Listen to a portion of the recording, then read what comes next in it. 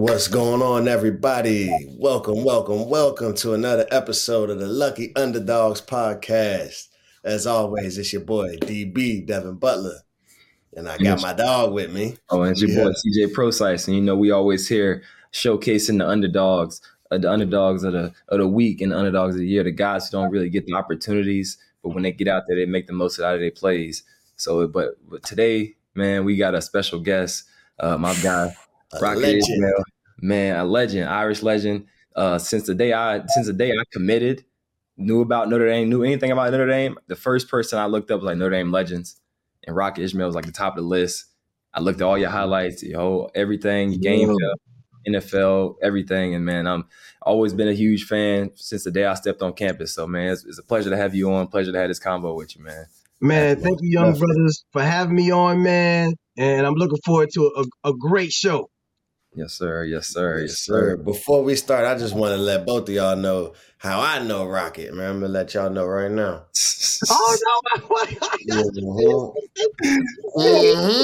Boy, oh, man. Let's go, man. Yes, sir. So that's how I knew the Rocket, man. That's me. Bruh, check this out. So this is how my life has been. I grew up a Pittsburgh Steelers fan. Like my first introduction to football, I didn't even know it, but we were at a Super Bowl party. I was like 5 years old, and we were at this party. All the adults were just like congregating and enjoying and stuff. And my sister was the only one watching this little TV. It was like back in the day, it was about a little bit like this, and it was black and white, and it was in the middle of the room on top of two milk crates. And I saw her like in an island, like all these people around her. She was like the lone individual sitting like crisscross applesauce on the floor watching television. And so I was like, yo, I'm about to go up and harass her. So I walk up behind her and I'm about to harass her.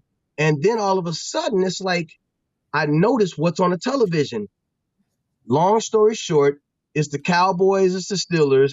My sister, she's explaining what I'm watching. She's like, this is football, blah, blah, blah. And she's like, I like the Cowboys, and that's this team. I'm like, well, I don't like what you like, so I like the Steelers. I grew up a Steelers fan, and so now fast forward, 1, 2, 3, 4, 5, 6, 7, 8. It's like my 8th or 9th, like 8th year in the league, 7th year in the league, 7th or 8th year in the league. And I'm a free agent, and the Cowboys call me up. All these other teams call me. I'm going to stay in Carolina. I'm not going anywhere. They call me up, and I'm like, oh, wait a minute. I hate the Cowboys. I don't even like, I was warped when it came to like, when we'd be playing against the Cowboys and I'm on the field and they're on the other side, like my mind was just like, was in a bad place. So all of a sudden, Jerry Jones is like, hey, Rocket, this is Jerry Jones, and we really want you to be a part of the Cowboys. And I was like, oh, okay. Hey, Mr. Jones, how you doing? I said, yeah, I'm not going to go anywhere. I'm going to stay in Carolina. He's like, now, hold on now. Hold on. Hey, we really want you. You don't have to make a decision right now. We got all off-season. Mind you, every other team I'm talking to, as soon as I say, thank you for calling me, but I don't want, there's about 5 teams.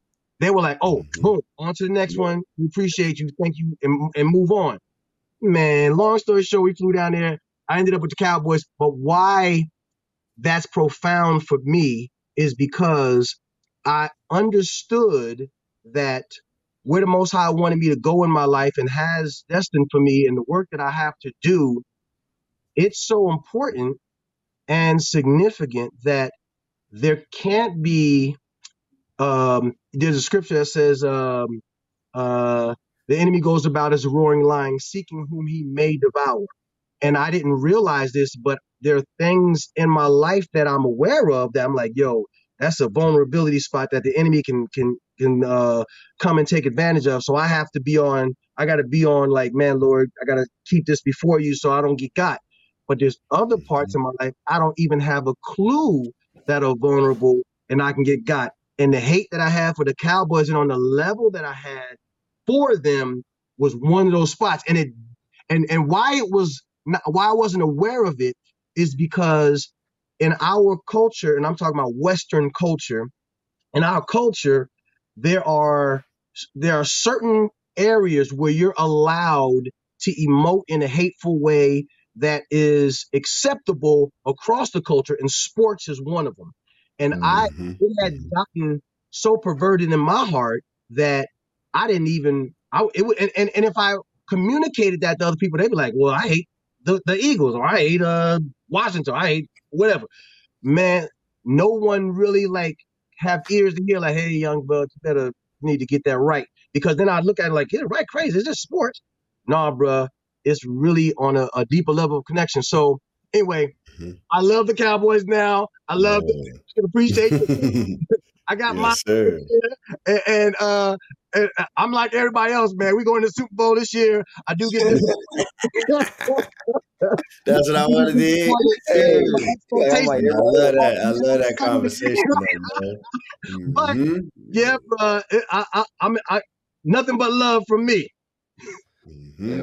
Nah, I dig that, man. Yeah. So one of my earliest memories was when you caught that touchdown pass from Troy Aikman in overtime versus the Skins. I was legit, like I'm talking about a baby boy. Yeah, bruh. CJ, you gonna have to deal. You gonna have to deal with a little bit of this Cowboy fanboy right now, man. I'm sorry, bro. I'm sorry. I already knew what it was. Bruh, check this out. So now, mind you, it's like that first game. It's like a surreal moment because it's like all those years of hating and energy I just expended on a negative. Now we're in a brand new stadium, Washington FedEx Field. We're the prime time noon-ish game, maybe early afternoon game for national television.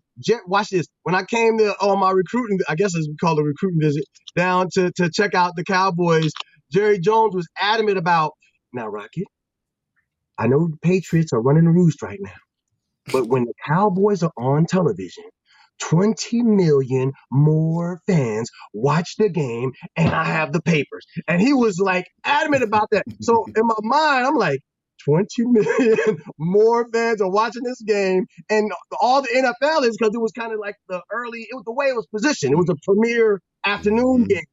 So when I get in the huddle,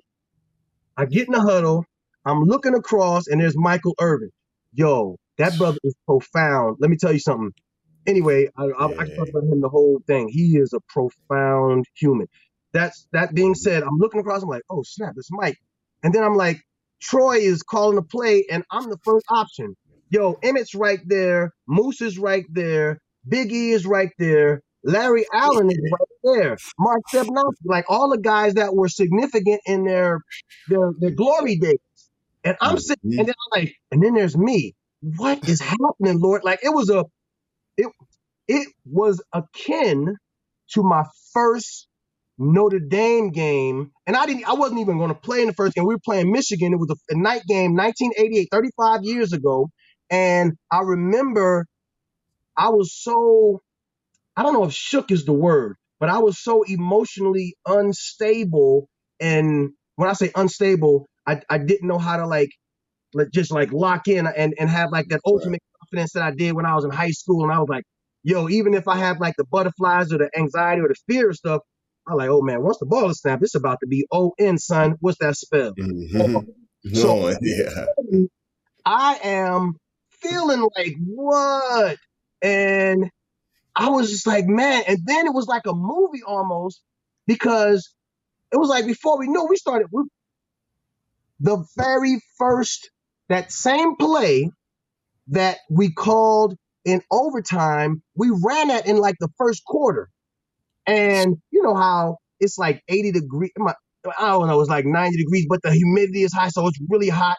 Yeah, that's where I grew up. So I grew up out there. So yeah, it was that was perfect for me. Love the big play, especially when you're just getting ready. We call a play, and now at that point in my career, I was real savvy. I knew how to play the head games. So I was like, okay, Darryl Green is on me, and I know because he was still fast. He might not have been as explosive, but he was fast. So I was like, I'm gonna cut my split real short, and I know it's gonna be a play action to Emmett, and I know that I can see the strong safety get ready to come up. So I'm gonna run at him full speed, and then at the last minute, boom! And all of a sudden, I'm in the clear. I hear the sound of the crowd, like they're like how they can see the play develop, and they're like, "Oh!" I can hear all that. Man, I turn around, and the ball is like, this is like the second time this happened to me in my football life. The ball is like so high in the sky. It's like one time I was returning punts, and it was like the ball was so high and the sky was so blue, it like mesmerized me. And I was just like, oh, okay. And before you know it, the ball came down like, beep, beep, beep, beep. And I dropped that mug. I take the walk of shame back to the huddle. And I'm so mad at myself because I'm like, man, I know how it is when you're like, man, we done brought this guy in. He's terrible, blah, blah, blah.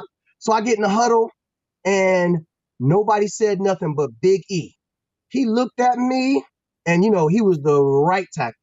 He looked, and he was the only one that could give Reggie White, back in Reggie White's prime, he was the only lineman that can give Reggie White, like, all he wanted. Like, it was no joke. Reggie White was a pumpkin.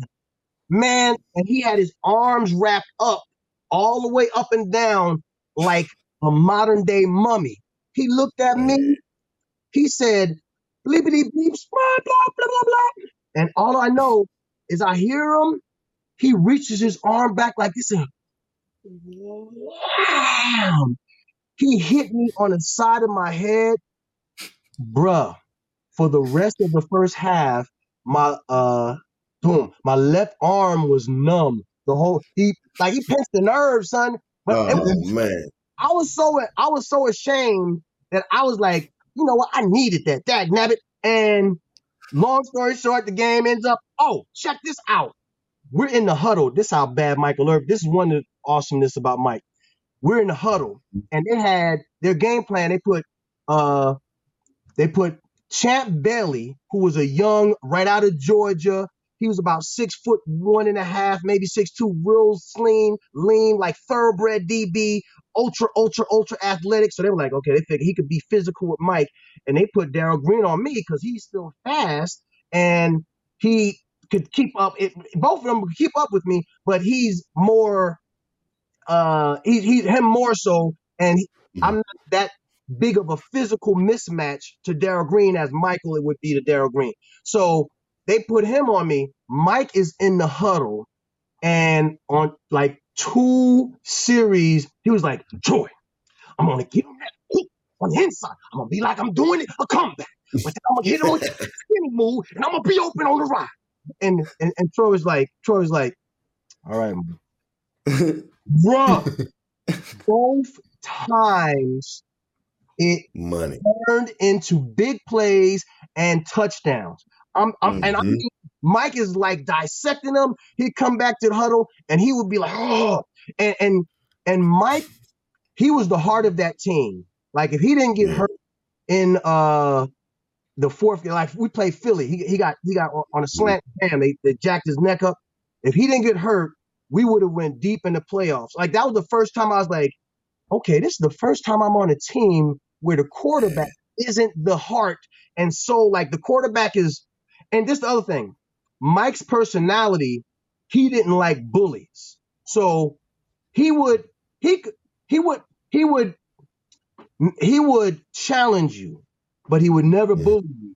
But if somebody on it, like if it was a big dude and he was like trying to bully some little receiver or something, bruh, Mike he'll grab some scissors and stab you in the neck. Like it ain't no joke. He not putting up with nobody bullying, nobody on that team. So, and he was the heart and soul. So it was like, I learned so much by being on those teams and being around those iconic players from the 90s with the Cowboys and being on the tail end of that, bro. It was a great experience. And I'm thankful because if I would have succumbed to the hate and was just been like, man, the heck with them, I never would have been able to add that to my character, my development moving forward. Beautiful, man. That's beautiful, man. I appreciate you for sharing that, dog. Oh yeah. And we'll transition to some Notre Dame Let's talk do now. it. I know CJ, like, but I had to, man. That just Listen, I already knew. that just made my the childhood right Cowboys. there, man. I ain't gonna lie, dog. That just made my childhood right there, for real, man.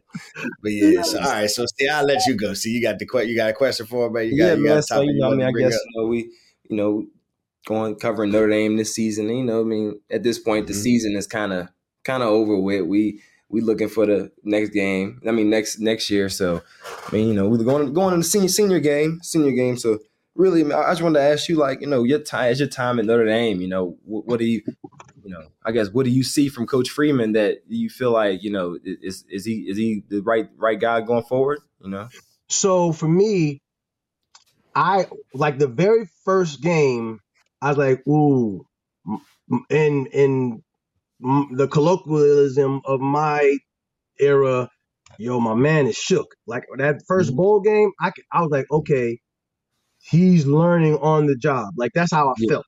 And right. so I couldn't be mad at it. I was happy that he got the job. I was happy that the players were happy that he got the job. I was happy, and it was interesting because remember when Coach Kelly he hired him. Whenever he hired him in the process, and I thought it was weird that he said this, but he was Weird. like, I just hired the next head coach of Notre Dame. And I was like, wait, he's defensive coordinator. Okay. And it just went over like a regular, not a regular comment, like an irregular comment. But I was like, okay, that's down the line, 10 years or so, he's going to be there. But anyway, so I knew he had to do some on the job training. But then this is what I liked. I liked how when remember how far along in the time that he was the head coach and the season had started, but he went to go and talk to Coach Holtz. And it's very important when you have elders who have walked the path that you're walking and you have access to them, that you use that. That's one of the weaknesses that I've had, that where when I was younger, I had access to people, but I always felt like I would be bothering them, or I think I had such my esteem of myself was so low that I wouldn't not that taking advantages in a negative light, but I wouldn't take advantage of the wisdom that was available. So I like that. And then I like that he has Al Golden on his staff, because Al Golden was I think he was a young defensive coordinator or linebacker coach or something when he was down at Miami. And, Miami is from my days, Miami is a legendary program as well. Absolutely. So I like how he put somebody on his staff who has a similar experience in the background, and then now you're moved to the foreground, and like that he was wise enough to do that. And so those things made me like him. And then what I also like, and this is something that Charlie Weiss was really good at, he reached out to the former players and was like intentional about, man, we want y'all back, and we're not closing the doors, and we're not just making it about this team and such, and that spirit is, I believe, what's going to allow him in the long run to be very successful. Yeah. Definitely. Yeah, I've always been impressed with Coach Freeman. I think he's they're definitely a great ad for Notre Dame, and I think he's going to leave a great legacy in his time there once it's all said and done. Yes. So, one question that I wanted to bring up as we're talking about Notre Dame and senior days coming up, and I just thought this was a crazy number. I don't know if this was a lot, but 31 seniors are going to be honored on Saturday. 31. That's 31. A lot of dudes. I think Freeman said something like if they were like if they didn't know if they were gonna come back or not, they could Right, yeah. So they some could of watch them might come back, but Okay, he's okay. giving some guys the chance and the Yeah. opportunity that if you so If you decide want to to leave, yeah. you got the opportunity to walk around and be honored as a senior at Notre Dame. And I think that is That's nice. probably some of the coolest stuff ever because I Yeah. personally never got to do that at Notre Dame. I got into some off the field troubles my senior year, didn't get to play, and but I got the frame jersey and you know the one with the little thank you for your years at Notre Dame. But it's something about being able to walk out there, have your family out there in that field. Is something different. Man, let me tell you something. I also never had that experience because after my junior years, after we played the bowl game my junior year, and so it's now 1991, and we were in Florida, in the Orange Bowl in Miami. Flew home, and I wake up, my brother's like, "Yo, Chris Zor's mother died. He found his mother," and it was national news. And I remember, that shook me up, man. I was like, "Oh snap!" Like, and it was like, your parents can die while you're in college. Like, it was like it. My father died when I was 10, but in my mind, I was like, okay, I'm gonna get these 4 years, then go to NFL, and I'm provide for my mother and everything. And I thought that would be further down the road. All of a sudden, it was like, oh, reality came, and it was like I remember sitting there in the room, and I was like, man, I guess everybody said I can go pro. I guess I'm gonna go pro. So I never got a chance to do the senior day, which I hate. I was voted captain. Rodney Culver, myself, were voted the captains for what was going to be our senior year. So I never got a chance to do that. Never got my equipment, my helmet. Never got any of the. I don't like you said you got a letter or something. None of those things. So I do think that is it's cool, and I think it's cool that Marcus, even guys who might not know that they don't know if they're going to come back or not, still giving them a chance. Even if they do come back, they still have the chance to do that walk. That's a blessing, man. And I think I don't know when you're younger I don't know if you appreciate it as much as you do when you get older. But now, man, I appreciate all the stuff that I didn't really see the value in when I was younger, or I didn't see as much value in when I was younger. And so, man, salute to him, salute to all the seniors, and even guys that might walk out that tunnel and then they come back. We see them again next year. So we'll have to double salute you. But yeah, man, I think that's honorable. Yeah, definitely. I thought that was one of the coolest things. It reminded me of back in the day, like not back in the day, but 2012 when Jadeveon Clowney, he got to walk out on senior day when he was a true junior, and I remember everybody was like, "Oh man, that's crazy. That's not even right." But at the same time, I mean, that man, like that, he came, he did what he could for this program, and like so, whoever that coach was way ahead of his time with that thinking. That's something that we're gonna see now because. Yeah, dudes need to be honored regardless. Like if you come in and you put everybody know Joe Alt gonna be a top 5 pick, so like right, man. I love that. If your coach, man, you go in your coach's office and they're like, son, I mean, I love to have you back, but you about to get the next level is about to be the next thing you need to go to. Man, I love that. That is great. That is great. Yeah. So yeah, big shout out to Coach Freeman for that one, man. Yeah. Big shout out. Yeah, man. Yes. For sure. So like I had one. You had another one. Yeah, you go ahead. Because I do want to ask. I want to ask because it's been a long time. I think were you on the last national championship team that I know, bro. I think so. I was on the last national championship team. I went to the last national championship game. Oh man, that was not a good experience. But, bruh, that game, and this is legitimate, real. In the stadium, because it was down at the Orange, not the Orange Bowl, Miami Stadium, whatever I don't know what the name of it is. Yeah, I was there. Bruh, walking around after this first half, the Alabama fans, they were so angry. Like I was walking, I saw them all over the stadium. They were just like, man, why did we even come to this game? This is terrible. We don't spend all this money now. We about to be blowing this team out. This is not even a game. This is terrible. Like All Oh of them. man, disappointed. The fans disappointed in a W. Damn. Bruh, I was like, what has happened to college football? But yes, I Man, was a part of that 35 years ago, bruh. That junk, man. I thought we was about to get in. Oh, dang, let it. yeah. So Take you back, man. my I'm telling you, question was that's like, how it is, yo. so what made that team just different? Like what the kind of was it just the relationships or was it just it's just guys were just talented, but like what made that team different? Like, The thing that I think ultimately made it different and what kept us from having how you have the big game and then you play somebody that on paper, man, you're supposed to beat these cats. And then you don't beat them. What kept us from that was we had like, I don't know, maybe 5 strategic 5th-year seniors that mm-hmm.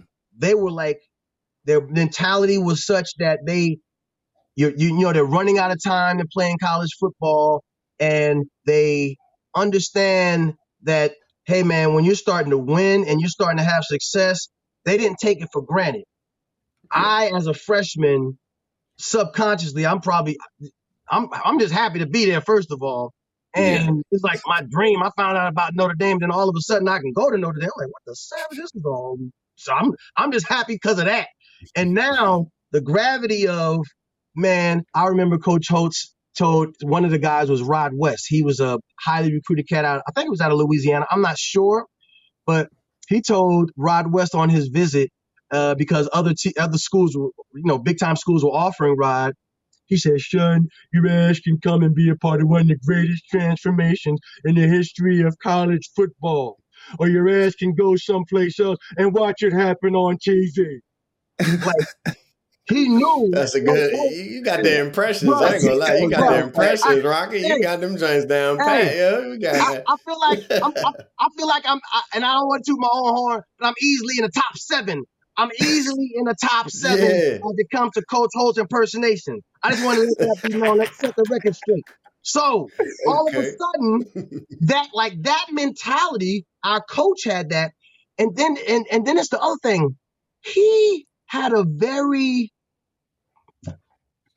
he was a little, he might have weighed 150 pounds at the most, the entire time, really 5'10" and a half, maybe, but he's little, but he's so quick-witted and so ahead of where most guys are that can be beneficial. He knows how to motivate, to inspire, and then you have those 5th-year seniors. Then he was an amazing recruiter. So every class is loaded with all of these outstanding athletes, and he had a very good, I didn't even know he was the offensive coordinator. He would call a play, and he just had a grasp of, and we just shot in Orlando last week.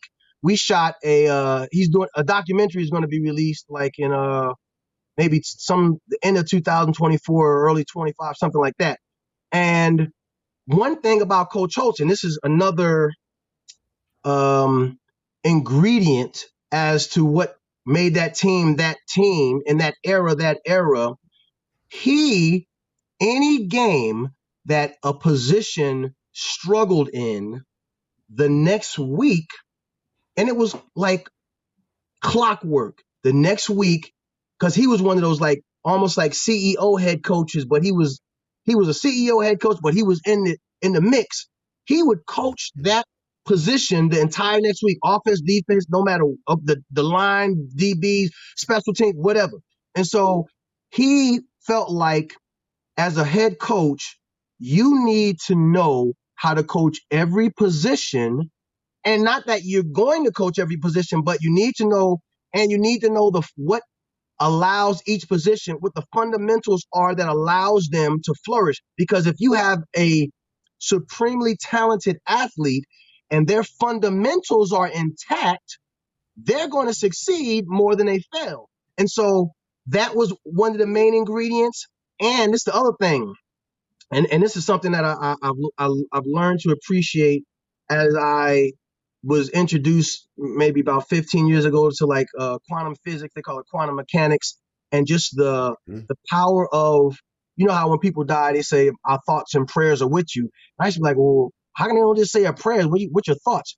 Your thoughts are energy as well, Energy. and when there's a collective and in one specific thought, when all the thoughts are in agreement for one uh principal thing to be accomplished, then it, in even though it's in the thought realm, if you will, which is like the spirit realm, it affects the natural realm. So I say that to say those thoughts were in the zeitgeist. People who were in a position of authority who remembered Notre Dame in the 70s succeeded, and then all of a sudden it dropped off. It's like they started getting excited because of what was their youth was looked like it was a resurgence. And then we get a call here or a call there.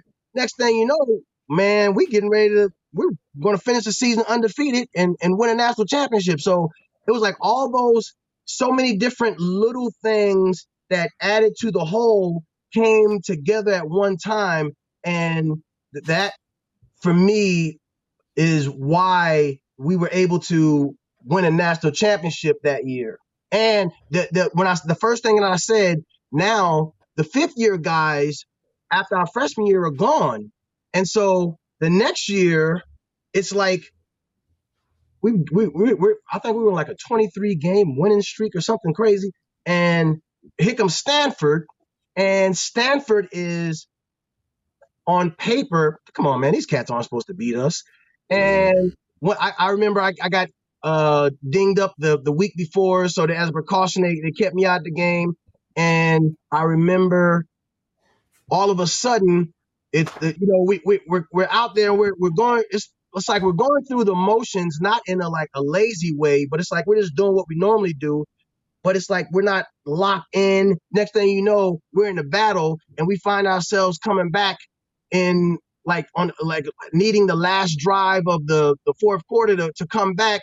Coach, we get in the red zone. Coach Holtz calls a timeout. I'm standing right next to him the whole game. He literally gets on his knee. He calls a protection, and then he draws a play that we never ran. He draws it in the dirt. And long story short, everything worked just like he said, except the defensive end that the tailback had to block. He got more momentum, and he was further in the backfield than otherwise should have been. So Rick Meyer, who's the quarterback, instead of him throwing and following through, he had to throw off his back foot, and the ball was just short of a wide open Derrick Brown in the end zone. So it was like, if I believe if we would have had like the leadership that we had the year before from a player perspective, I feel like we probably would have had some back-to-back wins. And Coach Holtz did share this. When we went down to Miami that year, one of the things that he did unwittingly was he made sure that we knew if anybody got into a fight or if anybody, because Miami, they would always try to punk us. And my freshman year, they tried that. And, even though the shirt said Catholic versus convicts, it could have easily said convicts versus convicts if we really, really wanted to get to the heat of the matter. It wasn't. We were just like borderline convict. I remember. Talk that talk. I remember Todd Light's father said, "Hey man, the key is you just got to get a thug who listens to his father." We had a lot of guys on our team who had that, but they had fathers that they listened to, so it was like it didn't get out of control. Now they're dealing with the law. So the mentality that we went into the Miami game with was, man, Coach, he felt like he inhibited us and he took away. Man, football's an emotional game, and hey, man, that's just what it is, and especially back then. So we went into that game. We lost the Stanford game, and then we went into the Miami game, and we essentially it's like one hand tied behind our back, hostile environment. We ended up getting the brakes beat off us. And this also, I remember when we came back from that game, because that was the last game of the season, he called me to his office and he told me that not only was that emotional restriction put on us, but he said he should have had me in the backfield because we were more of a running team. We threw every once in a while, but we were more 3 yards in a cloud of dust. And he said, like, son, I did you a disservice. I should have put you in the backfield. He said, every time you touched the ball, you were getting like 10 yards a clip. And the way the environment was going, I should just hand it to you. So I'm going to put you at tailback going into the bowl game. And so I played tailback in the Orange Bowl, but we already lost 2 games. So we finished in top 4 or 3. And I think Miami might have ended up winning national championship. But it's a lot of little things like that, man, that go into winning. And I know I'm talking a long time, so I'll stop. No, you good, man. Listen, because that's what we needed to know, and that's like the perfect storm, and you giving that insight that a lot of people don't have, and a lot of people need. You know what I mean? Because this is the stuff that's going to help to let these younger cats know how you build that formula, how you build that right recipe, how you make those right ingredients, so that you can have that winning product, man. So you can put out a championship meal, man. Because that's what we need. It's been 35 years. It's been way too long since Notre Dame's had that. I feel like in our time, CJ, we were very, very close. Like we had just some things that was missing. I ain't gonna say what was missing. I can't call it.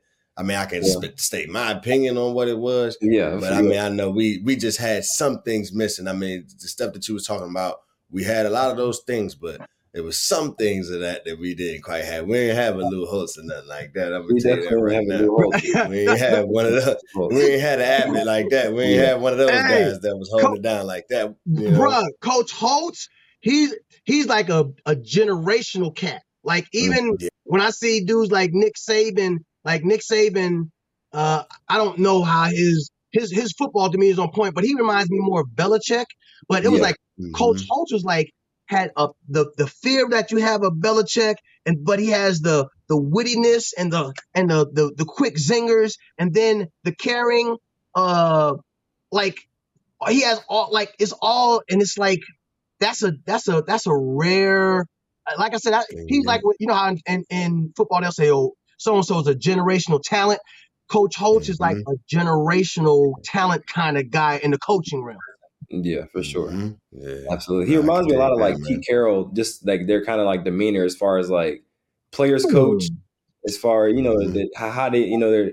I'm like Pete. Pete's a like genius football mind as far as defense wise, and so I never seen him drop and play in the dirt. Like no Lou Holtz. You feel me? That's next level though. That's next level. Right there. I can't speak for that, but no, as far as like the demeanor and like just the motivation, like on a day-to-day basis, I feel like it kind of like relates, because I just like, just from hearing to like Coach Holtz speak a couple of times, like it kind of gave me that Pete Carroll the vibes, because they just both the motivation wise, they just like really, really good just every day. Get you going somehow. That's a great. I like that comparison. I didn't even think about that, and I remember after I remember his first NFL stint when he was with the Patriots, and they weren't like thinking about how the Patriots are now. They weren't like that. And I remember reading something on him or hearing something, and I remember it was like he was like he wasn't going. And I'm paraphrasing, of course. But he wasn't going to stand for not being able to reach his full potential. And there were certain things that were philosophies that he was starting to enrich himself with, or attitude adjustments and things and then, man, he went to SC, man, that thing just took off. And then he brought it to the NFL, bam, took off again. So I can see that. Yeah, for sure. No, that's Pete Carroll's definitely one of those moms, motivators of men, one of those great motivators of men, man. I like that. Yeah, definitely. So I definitely wanted to touch on two things. It's kind of like a two-parter. Okay. So I did my 5th year at Syracuse. And, I know your bro was there. Oh yeah, they had him all over the spot, just like how you all over the place. At Notre Dame, bro, is all over the spot at Cuse, man. I'm telling you, that's his spot, man. Bruh. So watch this. I remember I was doing something, and there was a guy there, and the guy said, "Hey, don't you find it interesting that you went to Notre Dame and your brother went to Syracuse?" And I knew he was trying to bring out a deeper meaning, but I was like, no, he was pretty good athletes, blah, blah, blah. But and he wasn't even on that level. He was like, hey man, do the research of Notre Dame, the Fighting Irish, and then do the research of the Orangemen. And in my mind, I'm just like, I just figured the Orangemen was somebody that came out of Florida, landed the oranges, came up there, had the money, started school, and they're oranges. Bruh. It's long story short, it's a reason why the Irish flag is orange, white, and green. It turns out that the Orangemen were the Protestants that ruled the island, and that the Fighting Irish were the Catholics, and the conflict that they had. And Syracuse got their name from the Protestants that on the Irish islands were in control and had the conflict with the Catholics. And the Notre Dame, we already know we down with the Catholics. So the fact that both of us went to like faction schools on that level, but on another level for me and for my brother, when we were in high school, so I'm talking 83, 84, 85, 86, 87, 88, like we had junior and senior high school in the same building. Man, Syracuse football was in the Don McPherson was doing his thing. Bruh. They were the beast of the East. They had the fire facility. The Carrier Dome was no joke. Dome. They had the senior housing on top of the hill, Sky Top. I think it's called a Hilltop, something like that. With the apartments and all. Man, the facility, the hoop squad was like they were the beast of the East. Like nobody was coming up to when we were in high school. I don't care what your rank was. Nobody was coming up to Syracuse, any team in the country, and thinking they're going to have an easy day. It was not happening. So I just, like, that was a pivotal moment. Like, we would so look forward to making that 3-hour drive from Wilkes-Barre all the way up to the mountain. I mean, all the way up to upstate New York, to Syracuse. And it was lovely. And then, bruh, the first time I ran a fast 40 was at Syracuse. I'll never forget it. And I think it was my the summer before junior year, and it was a football camp, about 300 little boys up there. And, you know, Penn State was in the region, so going to Penn State was a big deal. Going to Syracuse was a big deal. Bruh, my freshman year in high school, I ran a 4.7. But I thought I was blazing because nobody was beating me. I'm telling you, when I was in Newark, I was like top. And I was always a little dude. I didn't weigh 100 pounds till after my sophomore year. So, I mean, I was always a little dude. Shit. Oh, man. It was crazy. They'd be leaning all the time, leaning to the side. So, all of a sudden, I'm thinking 4.7 is blazing. So, we go up to the camp, and they just take us to the Carrier Dome. I remember it was Mike Wosick, Randy Etzel, and I think Ivan Fears. Those were the coaches that were running the 40, and they were like, yo, run down. Coach Etzel was down there with the stopwatch at the finish line. He's like, hey, run down to him. He's going to give you a time. Then you come back in line and you give it to us. We'll mark it down, and then the next in line. And there was so many of us, they had to like go. Bam, bam, bam. So my turn to get up. Mind you, I just know I'm about to run a 4.7, 4.6. Like, I just felt like this was about to be O-N, son. And we already know that spells on. So now I'm down, come out. And, you know, you slow down, then you turn around, you come back. Well, they were holding, let me see how they did it. They were holding their stop, and they were looking at the watches like this. And so I was waiting. I said, Coach, what did I run? Randy Estes looked over at the, I think it was Ivan Fears over there. He said, hey, man, what'd you get? And then Ivan was looking at us like, yeah, man. And then they both looked at me and said, hey, can you run that again? I was like, oh, okay. So I jogged back down. I was like, hey, what's your time? I was like, I don't know. They told me I have to run it again. Like, oh, geez, we got all these.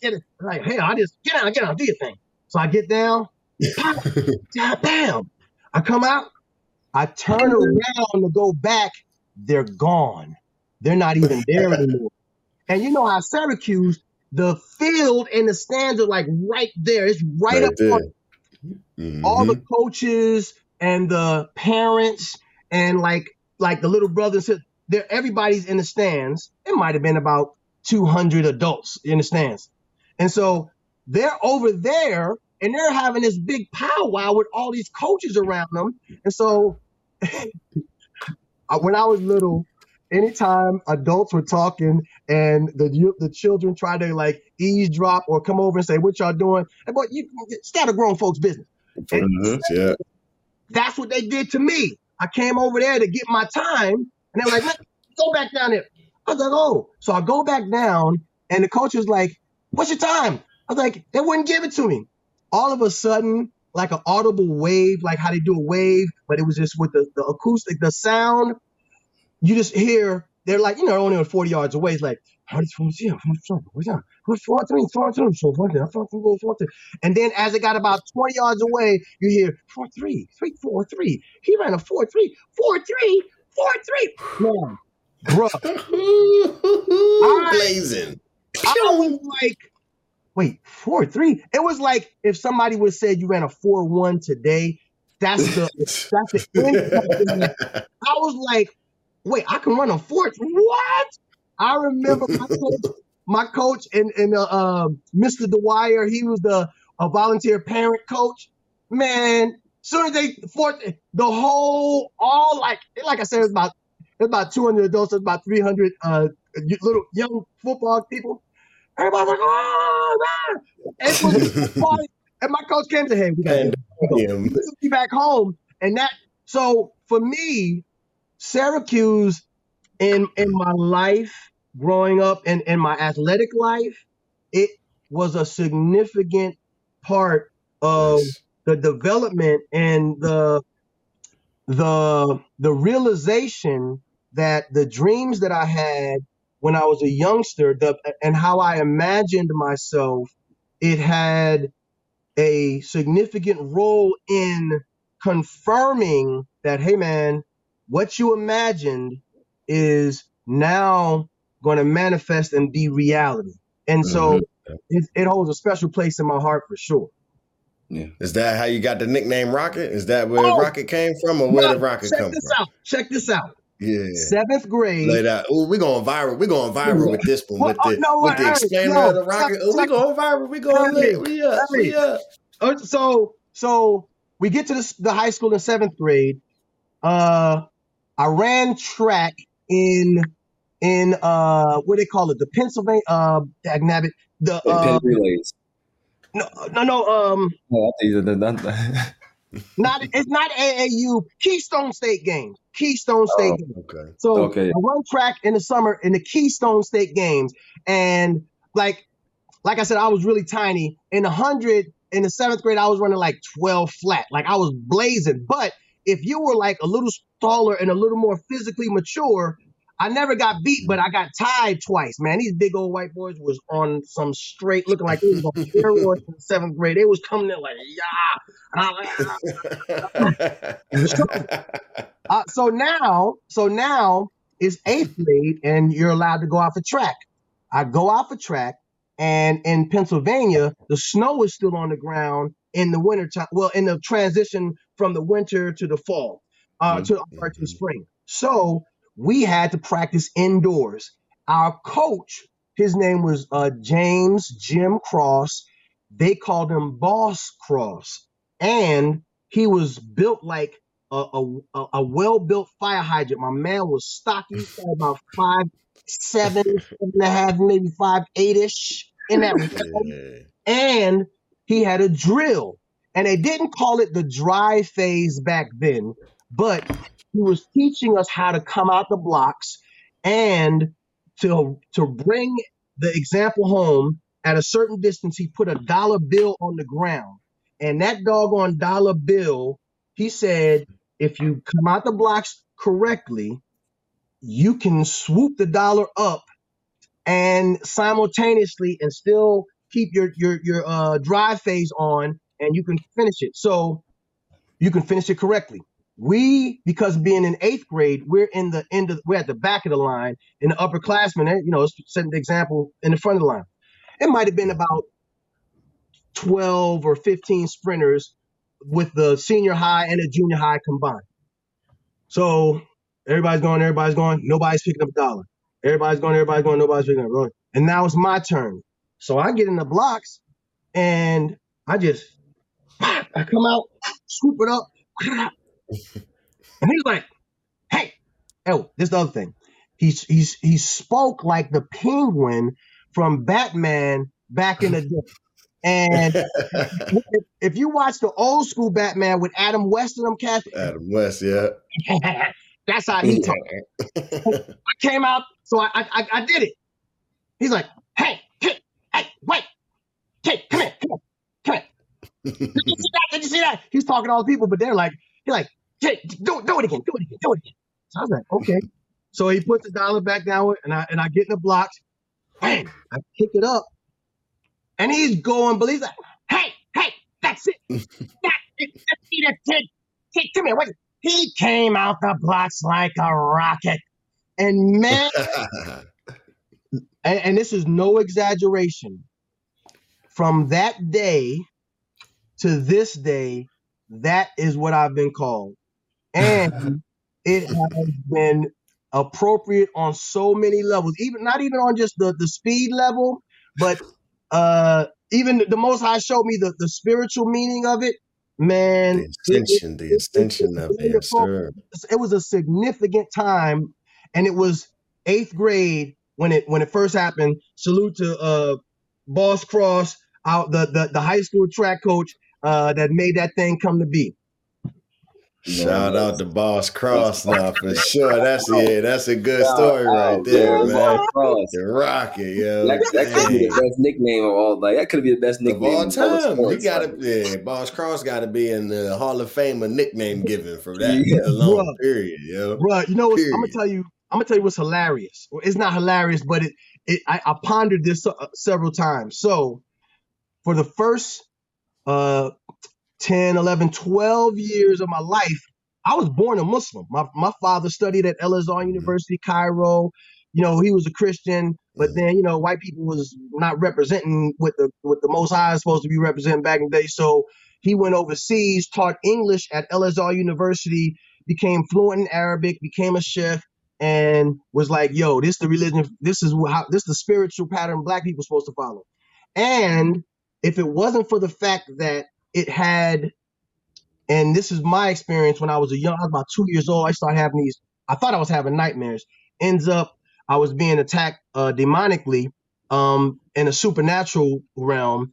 And as a Muslim, I always tell people, I love being a Muslim in the natural, but when I started, and everybody doesn't have this in an overt way, all of us have it in our existence in this realm, but in an overt way, not everybody is going to see spirits or encounter spirits that they know is like, yo, I'm in the spirit realm and I'm displeased with you.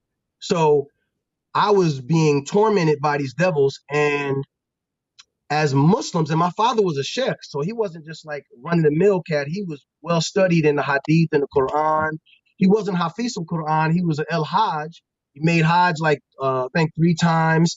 So we were like little Muslim superstars growing up, man. Like the Muslim version of the mega churches in New York City during Ramadan and the Eid celebrations, man, they would take us up. The imams would have us do the dhikr after we made salat, like stuff like that. So I remember, and I said this because we talk about the name Rocket and just in that lane.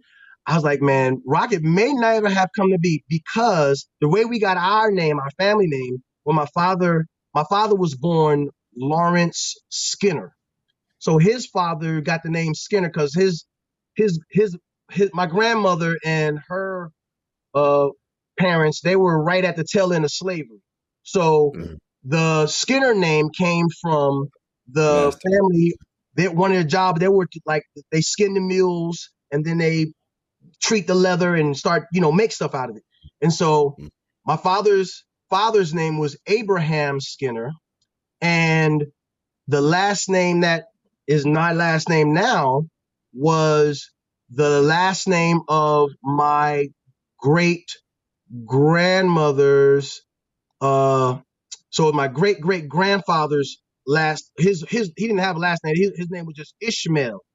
He was a slave that came up from Cuba because the slave ships would go down to the Caribbean first, come around, then go up the coast, and just kind of do that circle. So Ismail was our oldest kind of like connection to Africa that we knew from Cuba, the whole nine. And so my father was born Lawrence Skinner, and when he became a Muslim, he changed his name, and he was like, okay. What he did was he took his father's first name, so the Hebrew pronunciation is Abraham. He took the Arabic pronunciation Ibrahim and took that as a first name instead of Lawrence.